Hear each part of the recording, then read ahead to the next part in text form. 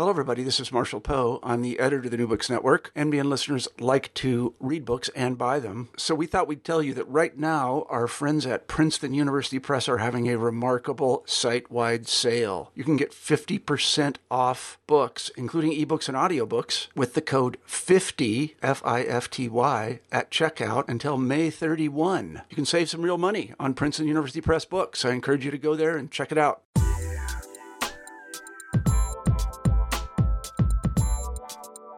Hello, everybody, and welcome back to New Books in Science, Technology, and Society. I'm Lance Thurner, host of the channel. Today we'll be talking with Professor Pablo Gomez, Associate Professor in the Department of History and the Department of Medical History and Bioethics at the University of Wisconsin-Madison. And we'll be talking about his new book, Experiential Caribbean, Creating Knowledge and Healing in the Early Modern Atlantic, out last year from the University of North Carolina Press. And Experiential Caribbean examines the strategies by which health and spiritual practitioners in the Caribbean claimed knowledge about the natural world during the 17th century. With penetrating research and analysis, Gomez illustrates how these specialists of African descent devised localized ways of knowing health, nature, and the body while working within cosmopolitan Caribbean societies in which ritual traditions from around the world intersected. And in a region that was of majority African descent, these practitioners rose to become the intellectual leaders, devising epistemological innovations that spoke to, engaged with, and were parallel with European scientific developments, but have hitherto never been included in intellectual history. So, Pablo, welcome to the show. Thank you. Thank you for having me, Lance. Yes. So, can we start a little bit about how you came to this project? And I understand that your initial postgraduate degree was an MD, and I'm wondering a little bit how you get from that to the Experiential Caribbean. Yeah, that is a good question. So yes, I before becoming a historian, I was a physician, an orthopedic surgeon, and I came here to the States initially to do research and a clinical fellowship on orthopedic surgery.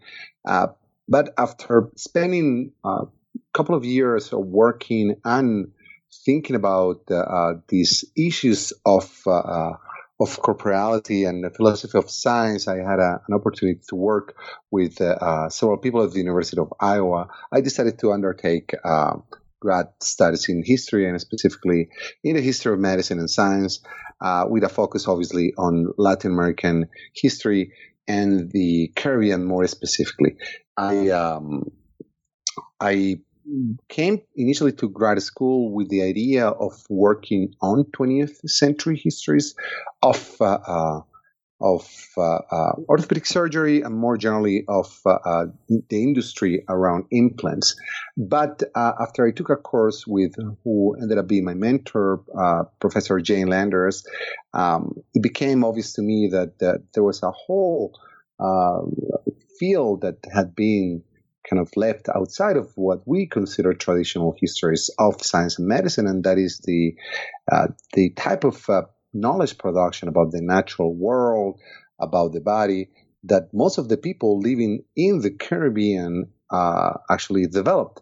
And that is the reason why I switched focus very early in my grad career. I believe it was during my first or second semester, and started working with these spaces. The other reason that I ended up working specifically on the 17th century Caribbean was that it is a world that usually left outside of the histories of the Atlantic and the region, in the sense that when we think about the Caribbean, we usually think about plantation spaces, plantation-based economies, and the systems that they develop, and obviously, and for good reasons, right? Like the Caribbean, and specifically places like Jamaica, Barbados, Cuba, Saint Domingue. They figure prominently in the histories of the Atlantic as spaces for the imagination of models of capitalism, as places for the development of racialized plantation systems, and the emergence of first ideas of race, for instance, and also in terms of histories of science as spaces for exploration and experimentation later in the 18th, 19th, and 20th century. But the 17th century, I believe, occupies a crucial space in not only the histories of the region, but more largely in the histories of what we tend to think as histories of science, right? Obviously, the vaunted scientific revolution, with all the caveats that historians of the Iberian world have developed over the past decades. And yet, these spaces that were populated mostly by people of African descent, as you said before, but also that did not conform to those ideas about slavery as basically shaping the whole cultural and social systems. There was spaces where, by the end of the 17th century, most people were free, inhabited by people of African descent, and many of them were not necessarily just bozales or Africans just arrived from the old world, or even first or second generation. They have been established there for several decades already. So it was a space that was rich, that counted with very, very important records that also had not been explored in this way in the historiography. So it became obvious to me that this was a very important history to tell, and one that provided plenty of opportunities for interventions in traditional histories, not only of science and medicine, but more largely of the Caribbean itself, and in the conceptualization of what it means to be Black, what it means to be a person of African descent, what is the position that these historical actors occupied in the histories of the Atlantic. That's great. And so this is a history of the Caribbean, as opposed to saying that your narrative is a history of, say, coastal Colombia or Venezuela or Panama. What's the significance of it being a Caribbean-wide project? I believe that it is crucial to understand this not as a history that is bounded by the usual regimes of the nation state or the biased royalties, right? But this is the other thing about the project that was exciting for me. Most histories of colonial Latin America, and again for good reason, focus on the vice royalties of New Spain or Peru, and later in the New Granada. The Caribbean does not conform well to these narratives, to these imperial bounded histories, and because it was a region that it was only either British or, well, in this case, English or French or Spanish in the imagination of Europeans, right? These spaces were very fluid in terms of the mobility of the populations that inhabit them, the cultural spaces that were developed there. So in that sense, it was also very fruitful for the exploration of different kinds of cultural, but also material and experiential products, right? So the Caribbean, in the case of the book, encompasses a space that goes from South Florida all the way to, as you say, Cumaná, the province of Cumaná in what today is Venezuela, going through Cuba, Jamaica, Puerto Rico, Panama, Veracruz, and it centers in the northern part of the New Kingdom of Granada, what today is Colombia. Also a region that usually has been left outside of those histories of the Caribbean, which is odd if we consider that Cartagena was probably, especially during the first decades of the 17th century, during the last decades of the 16th and first decade of the 17th century, the main city in the region, the central space for the arrival of African slaves and the bringing of gold and silver from the New Granada and partially from Peru too. And it was a space also that Cartagena specifically, where you will have a congregation of cosmopolitan congregation of people coming from all over Europe, Africa, and the Americas. So it doesn't conform very well with those histories that we know so well about colonial Latin America. Partially also because the indigenous populations that become the basis of the viceroyalties of New Spain and Peru were not present. They did not disappear as many histories of the Caribbean will have it. It is true that 80 to 90% of the population disappeared, but they certainly were decimated, and there were also populations that were on the move. I'm talking about the indigenous population, the Amerindians in the northern part of the New Kingdom of Grenada, and in other places like Puerto Rico or Hispaniola. And so the people that your book is about, at one point you mentioned that you're going to call them, for the purpose of the book, Mohanes, or Moanes. Can you describe who these people are and why you chose that term for them? Yes. I guess I was lucky. Mohan or Moan is a mythological figure that is prominent especially in Colombian and Venezuelan popular culture and histories. The term was specifically used to refer to these actors by Spanish inquisitors. So, and specifically refers in the way in which is described in the record as a master of sorcerers. So it encompasses a certain kind of hierarchy, right? And it was very important for me to underscore how these historical actors, most of them slaves, many of them Africans, a lot of them also women, were not working kind of in the periphery of the existence of knowledge production in the region or the marketplace of healing. That they were at the center. They were masters of their craft, and that they were, as I said before, crucial in the creation of ways of being in the world. And I think that is also crucial here, in at least in the way I conceived of the project, that they were not only influencing isolated populations of African slaves or blacks in small towns outside of the big cities, Cartagena, Havana, or San Juan, but that they were at the center of how people thought the world, and specifically their bodies, worked.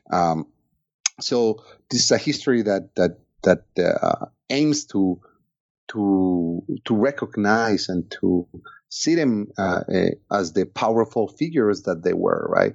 Something that became possible to me because of the kind of records that came out of the Holy Office in Cartagena de Indias, the Inquisition, and the type of records the type of evidence that these records convey.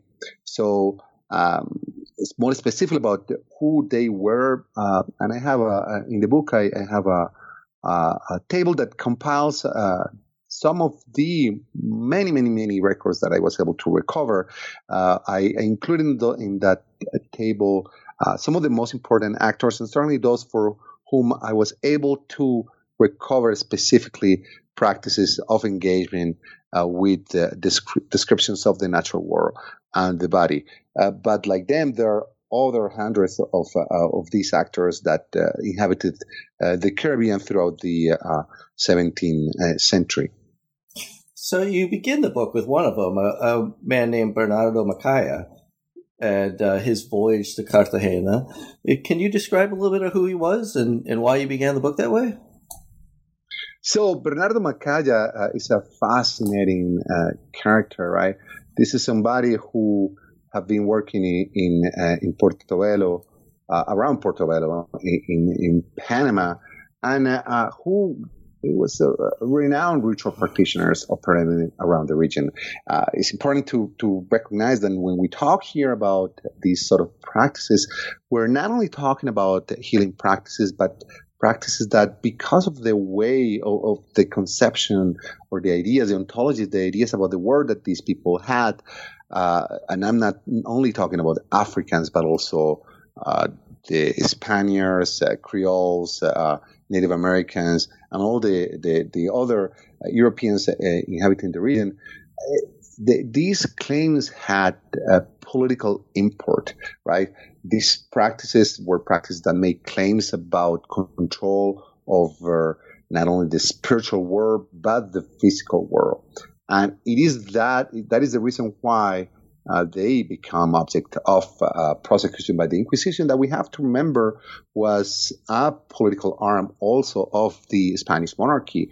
As a matter of fact, the Inquisition in Cartagena de Indias was established initially to control Protestants and Jews coming into the New World. So these practices are practices that go beyond ideas about, again, alternative types of medicine or practices around nature that we can kind of seclude into cultural studies. No, these were practices that had very real consequences, very material consequences in that world of Cartagena. And that was exactly what happened with Bernardo, who was initially from West Central Africa and who became embroiled in basically the political regime of Portobello in ways that make him a political target of the governor of Cartagena and the chief constable specifically in Panama, in Portobello in Panama.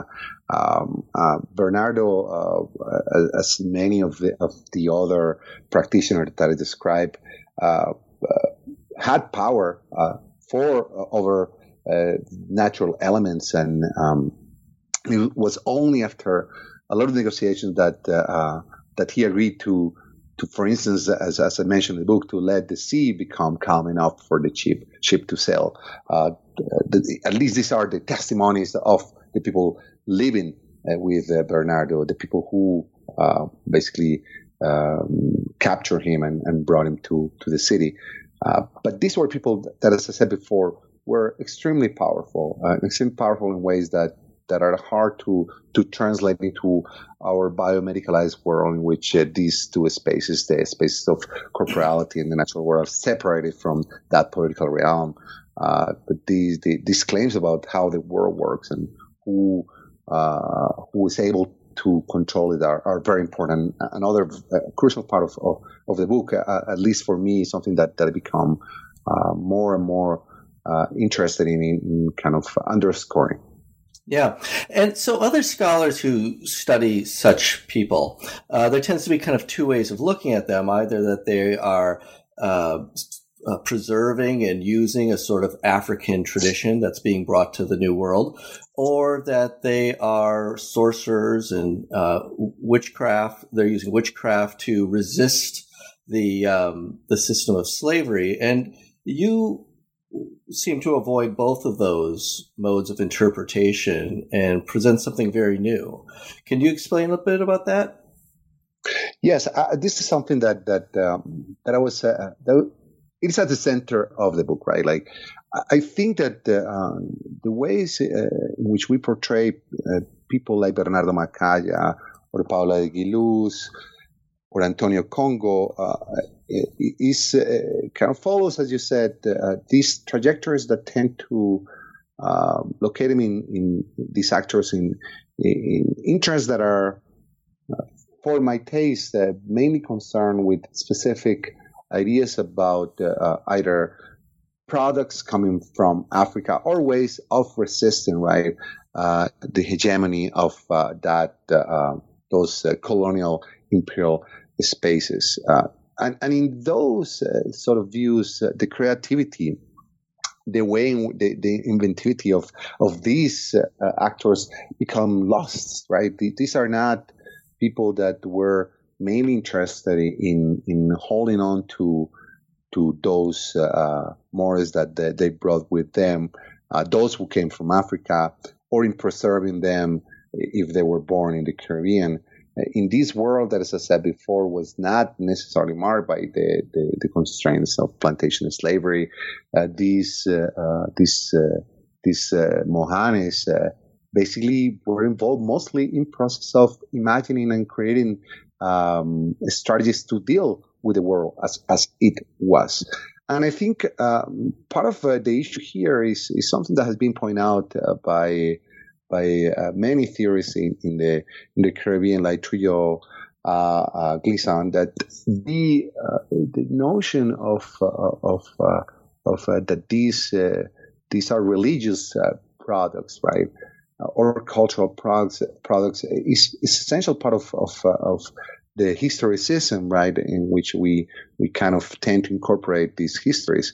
We also have to remember that it was in the 17th century, specifically, when that divide between culture and nature was born in Europe, right? But the projects of the natural philosophers and natural historians, and it is in that specific moment when these histories become object of somehow cultural studies, right?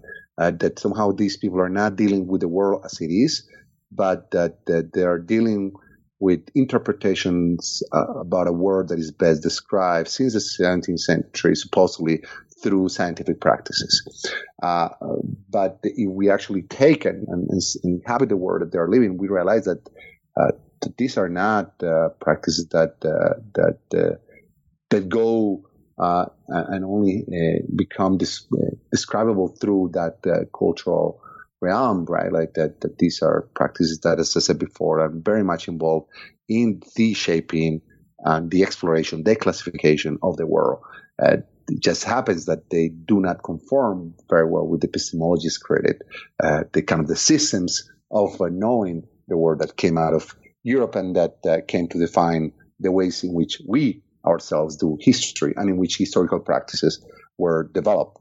So it is in that space that these books enters also in trying to make an intervention. Yes, and so the attention of the book is to how these men and women adapted their practices, took on new ones, learned about new environments and new populations.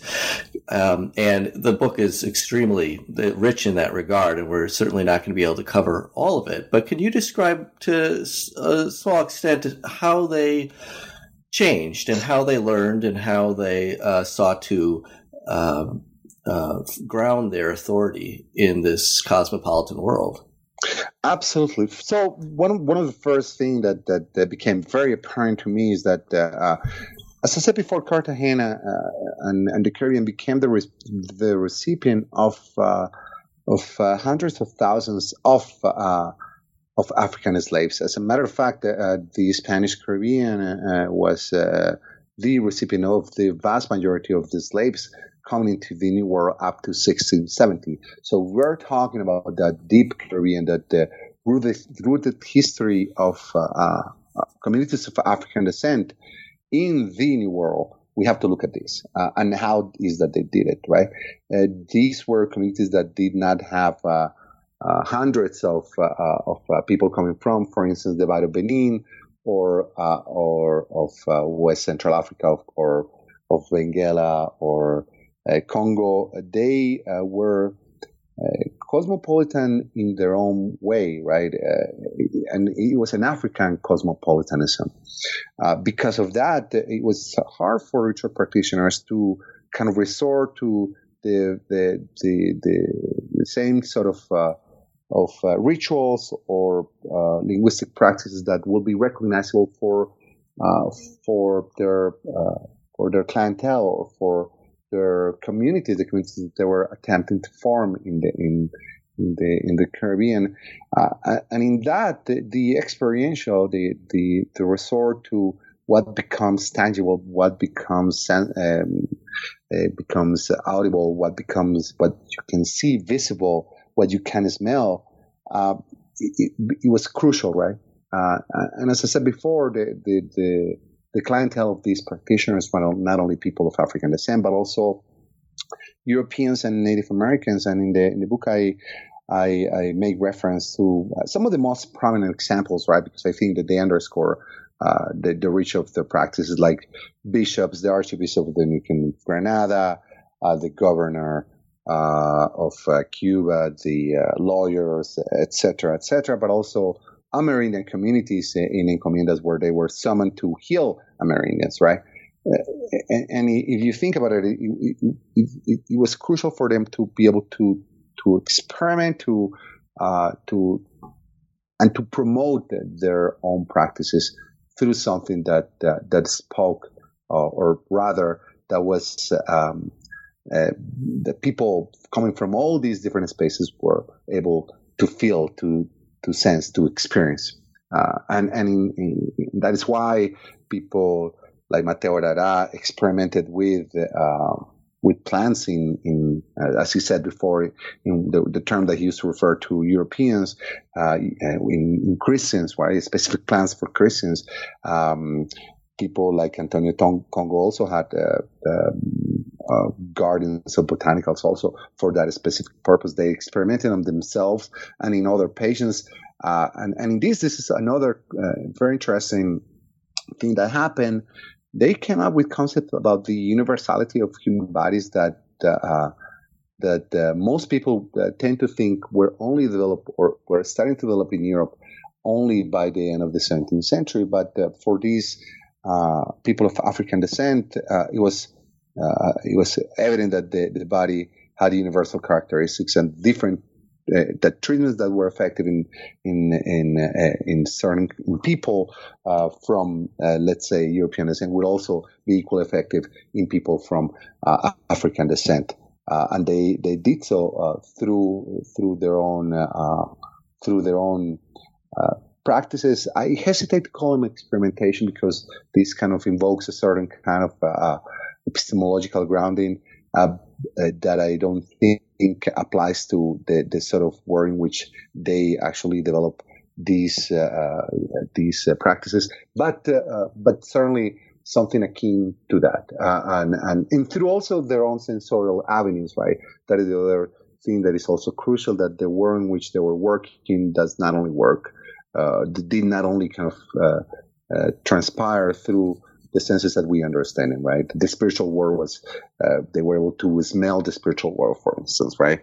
That sort of a space also opens up different possibilities for how is that they also shape their own practices and the way people understood their practices, right? Making people sense the world differently, creating the sensorium in which that work will be able to be recognized. In one of the chapters that you really describe how people feel and sense this sensorial landscape, as you call it, is the chapter on wonder and the role of wonder in how these Voanes assert their legitimacy and their authority in these communities. And you have here three stories, one of Antonio Congo, one of Domingo de la Ascensión, and one of Cristobal Luango. Can you describe one of those three and a little bit about what we learn about their modes of working? Absolutely. So Antonio Congo, for instance, was one of the most important practitioners in the second half of the 17th century in Cartagena de Indias. And Antonio was somebody who was very much attuned. It's a very good example of that idea of exploring that new world with their own tools. Somebody was attuned to the presence of Amerindian ancestors in the land, also using his own tools. And this is something that I have to emphasize when I say that the people of African descent were not uniquely interested in kind of preserving or this ideation of struggling to make sure that their own culture surviving in the world. I'm not saying that they were not using those tools that they or those ideas that they with which they grew up, right? Like the people like Antonio Congo were convinced, for instance, that the underground world was the world of ancestral entities, and he was very much worried and preoccupied about how to manage those spaces with those tools that he brought from West Central Africa.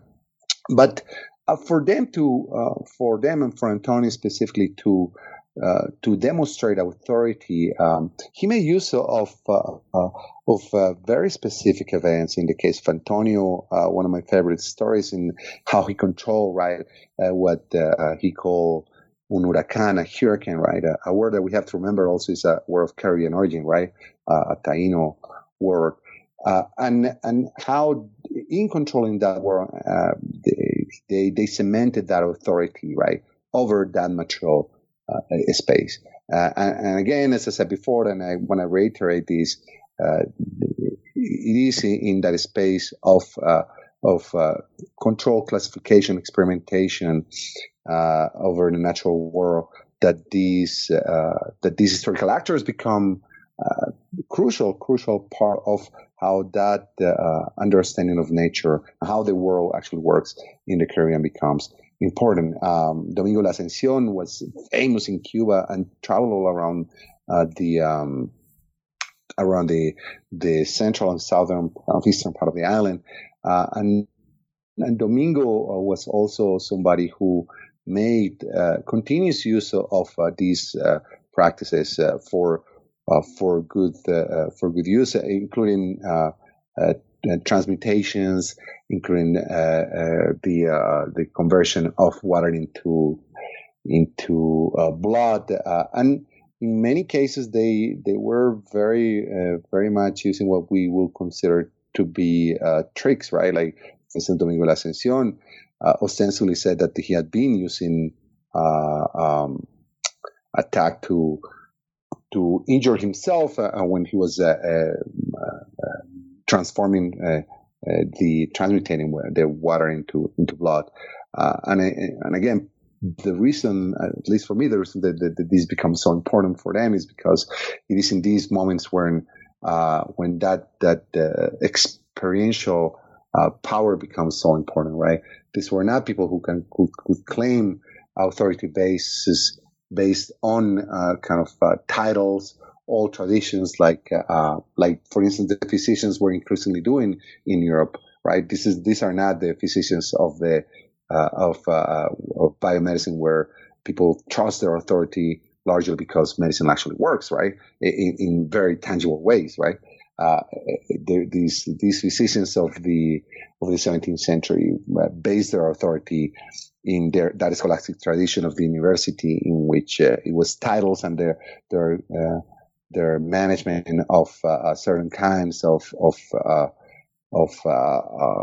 philosophical claims allow them to be in control of at least the imagination of the body as it was. But for people like Domingo La Ascensión, the way in which they will gain authority was through that demonstration that they actually knew how to control the world in wondrous ways, right? Thank you. Can you tell us a little bit about how you think this story relates to what we think of as the bigger narratives of the scientific revolution?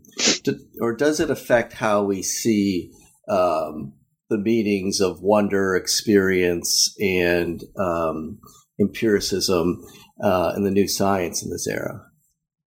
Absolutely, and again, this is something that I was about to mention too, right? Wonders, as we know very well from the narrative of the scientific revolution, become also very, very important, right?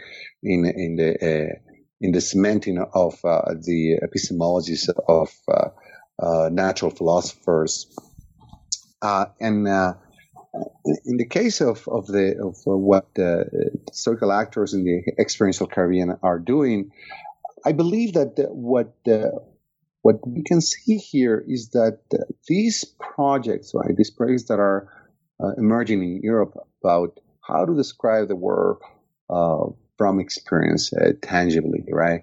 How to walk away, right, from the imposition of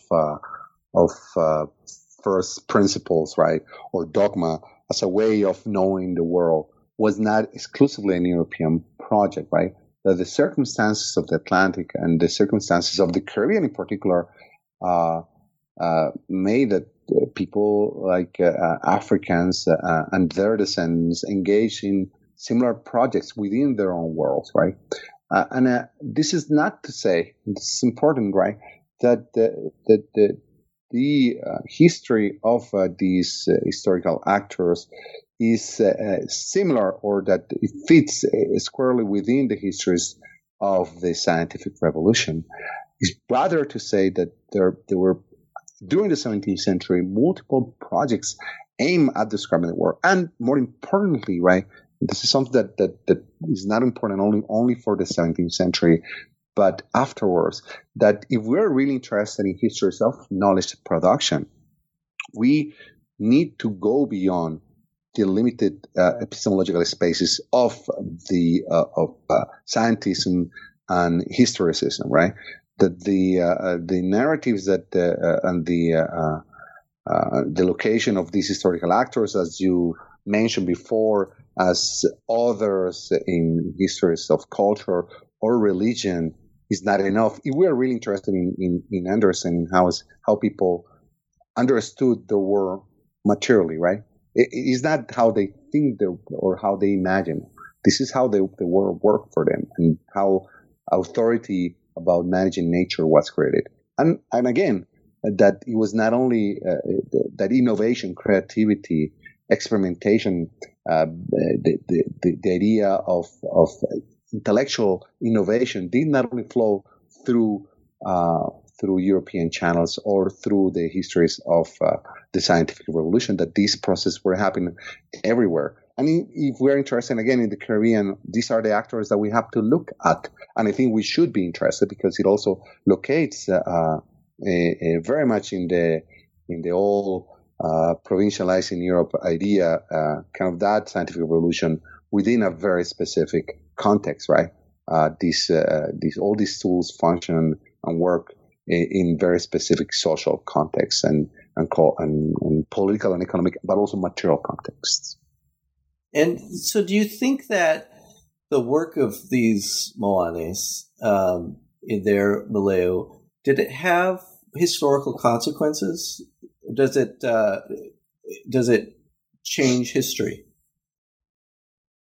Well, this is the precisely point, right? Like, it depends on what history are you talking about, right? If we are talking about that history that is marked in historicism, right? That the narratives that incorporates them into a sort of a march that we can define and we can understand through European lenses. There are certainly ideas about how culture, societal practices populating the region became shaped by these Mohanes. Now, I don't think that is the most important way in which they shape those spaces. I think that for me, one of the lessons here is that there is there is something that is lost, right? When we only look at them, through the lenses of those historical processes in which we tend to think, again, through the lenses of historicism, right? That there is this vast history here that doesn't fit very well within the usual trajectories of empires, capitalism, the scientific revolution, Atlantic history in general, right? But that exists, that it's accessible, and that it actually, we're thinking about again how people felt the world in which they live. We need to think differently about those trajectories, right? So certainly for me, even if those practices did not necessarily survive, and some of them actually did, it shows the importance of examining those creolized spaces, the spaces that do not seem to fit very well within those anachronistic categories of the indigenous, the African, the other, right, the slave, as they function in the construction of the narratives of the West, right? That there is something else here that we have been missing all along, and that is larger than the spaces in which we inscribe it in those histories that we tend to think when we think about history as historical practice, right? As it developed in the West. And so their position and their moment in history is limited, it seems. Eventually the plantation system does begin to cement. What happens to them then, or the opportunity for their agency and their work? But I don't think that they disappear, right? I think that those practices, those embodied practices remain in the region, right? They remain in ways that are not recognizable as easily. And that's the point, right? Because they're not recognizable as easily with the tools that historicism provides us with, right? That the sort of ways of moving, the ways of sensing, understanding how that the world, the body, kind of behaves. And this is what I said before. The thing, the crucial part of this history is that we have to remember that these communities never disappear, right? That the communities of African descent that inhabit places in Hispaniola, in the New Kingdom of Granada, for sure, where the plantation system never took root, in places like Cuba, those ideas about how the world works remain in place, right? They muted, they changed. Obviously, they did not remain static, precisely because the nature of the practices is the engaging, is not aimed at survival. It's engaging with the world as it comes, as it is transformed, right? And so it is because of that they seem to have disappeared, but they never did, actually, right? Another example of this is not one that figures in the book, but there are the ways in which we examine, for instance, the tool of these practitioners usually tend to be seen under the lenses of ethnographies that we have from 20th century anthropologists, right? The way in which we evaluate, for instance, ritual tools, which is very problematic, again, because if what the experiential Caribbean is proposing is true, and I believe it is, right, that these tools and these practices are located within something that is somehow ephemeral, right, that we can capture completely, they are necessarily adapting, right, to each one of those historical spaces that ensued after the 17th century. But as you see, is in that way of practices, is in that way of sensing that remain for sure. Wonderful, thank you. But I have one more question. But before I get to it, is there anything about your book that we've missed that you want to make sure is added here, or any specific character, any person that you want to make sure their story is? Well, it is hard for me to know what people miss. One thing that I always underscore, and I think this is something that I try to emphasize in the book. It is the how it also changes how we think about gender dynamics in the region, right? And it is not only my work, but the work of several other scholars working in that early period. We see the presence of very powerful female figures, right? People like Paula de Guiluz. Unfortunately, the historical records is not as rich in the ways in which they are described in the Inquisition, for instance, in the Inquisition records. We do not have as rich descriptions as the ones that we have for people like Francisco Mandinga, again, Bernardo Macaya, Antonio Congo, Diego Lopez, with few exceptions, and Paula de Guiluz being one of them.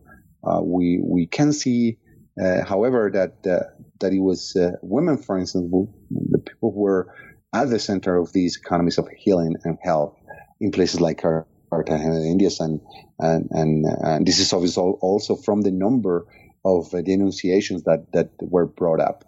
And again, this is something that as I said before, kind of escapes the usual trajectories of historicism and the usual trajectories through which we see Black women, right, and their role in the Atlantic.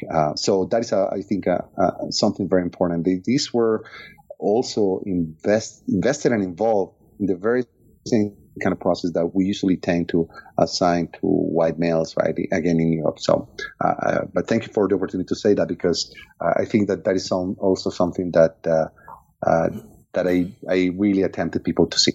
Yeah.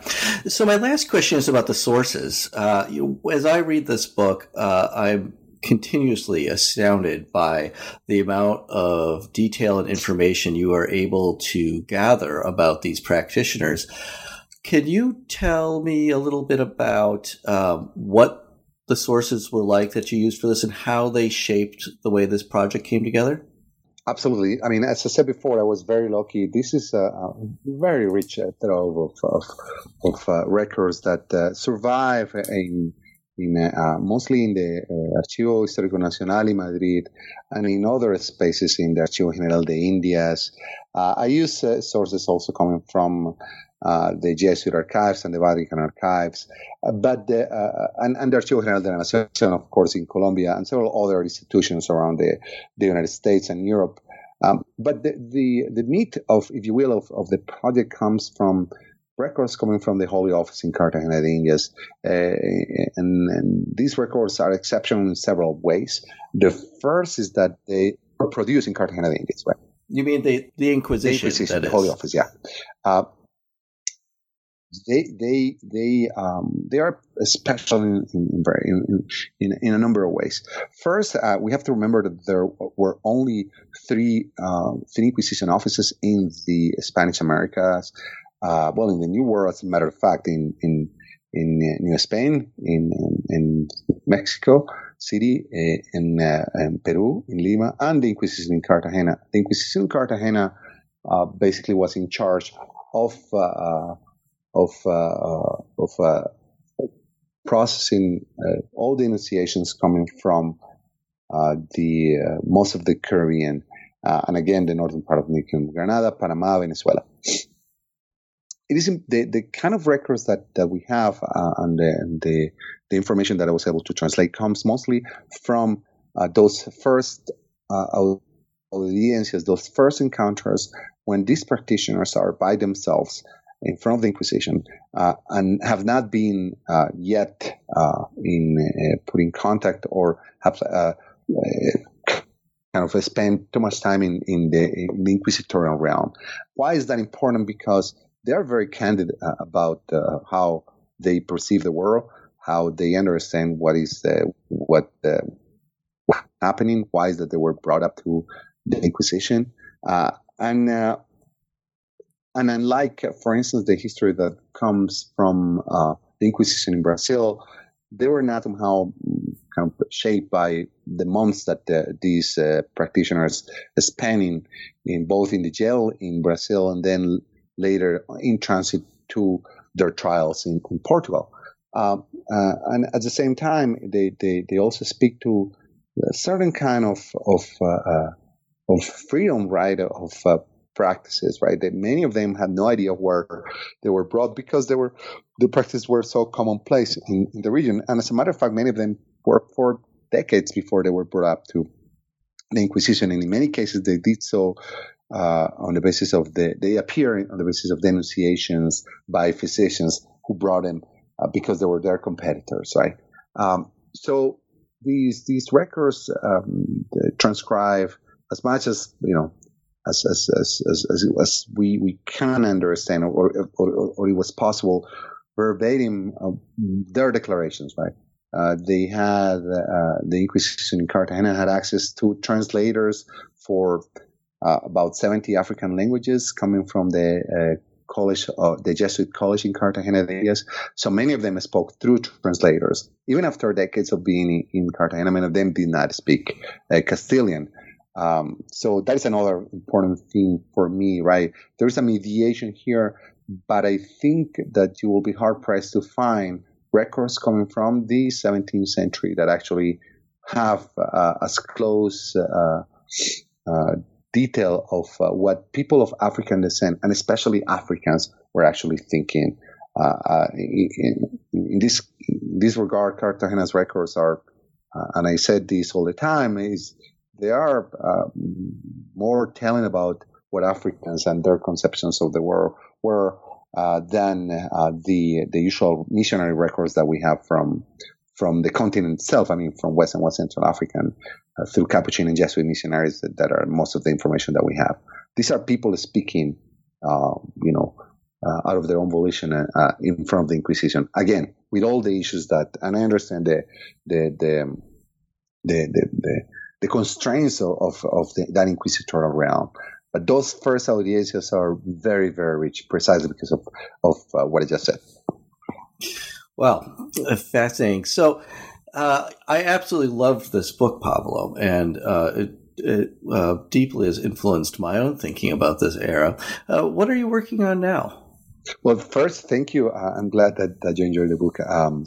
I am right now working on a project of that aims to trace the history of the quantification of corporality, quantification of human bodies to these Atlantic and Mediterranean spaces, slave spaces in the 16th and 17th century. So this is tracing back and it's also appending a little bit traditional histories of medical mathematics and even of political economy, right? Like I'm looking at how slave traders and slave trading communities all around the Atlantic came out first, even during the last decades of the 16th century and early decades of the 17th century, with ideas about fungible bodies, nosology, and treatments for universal bodies, and ideas about risk that we usually only think emerged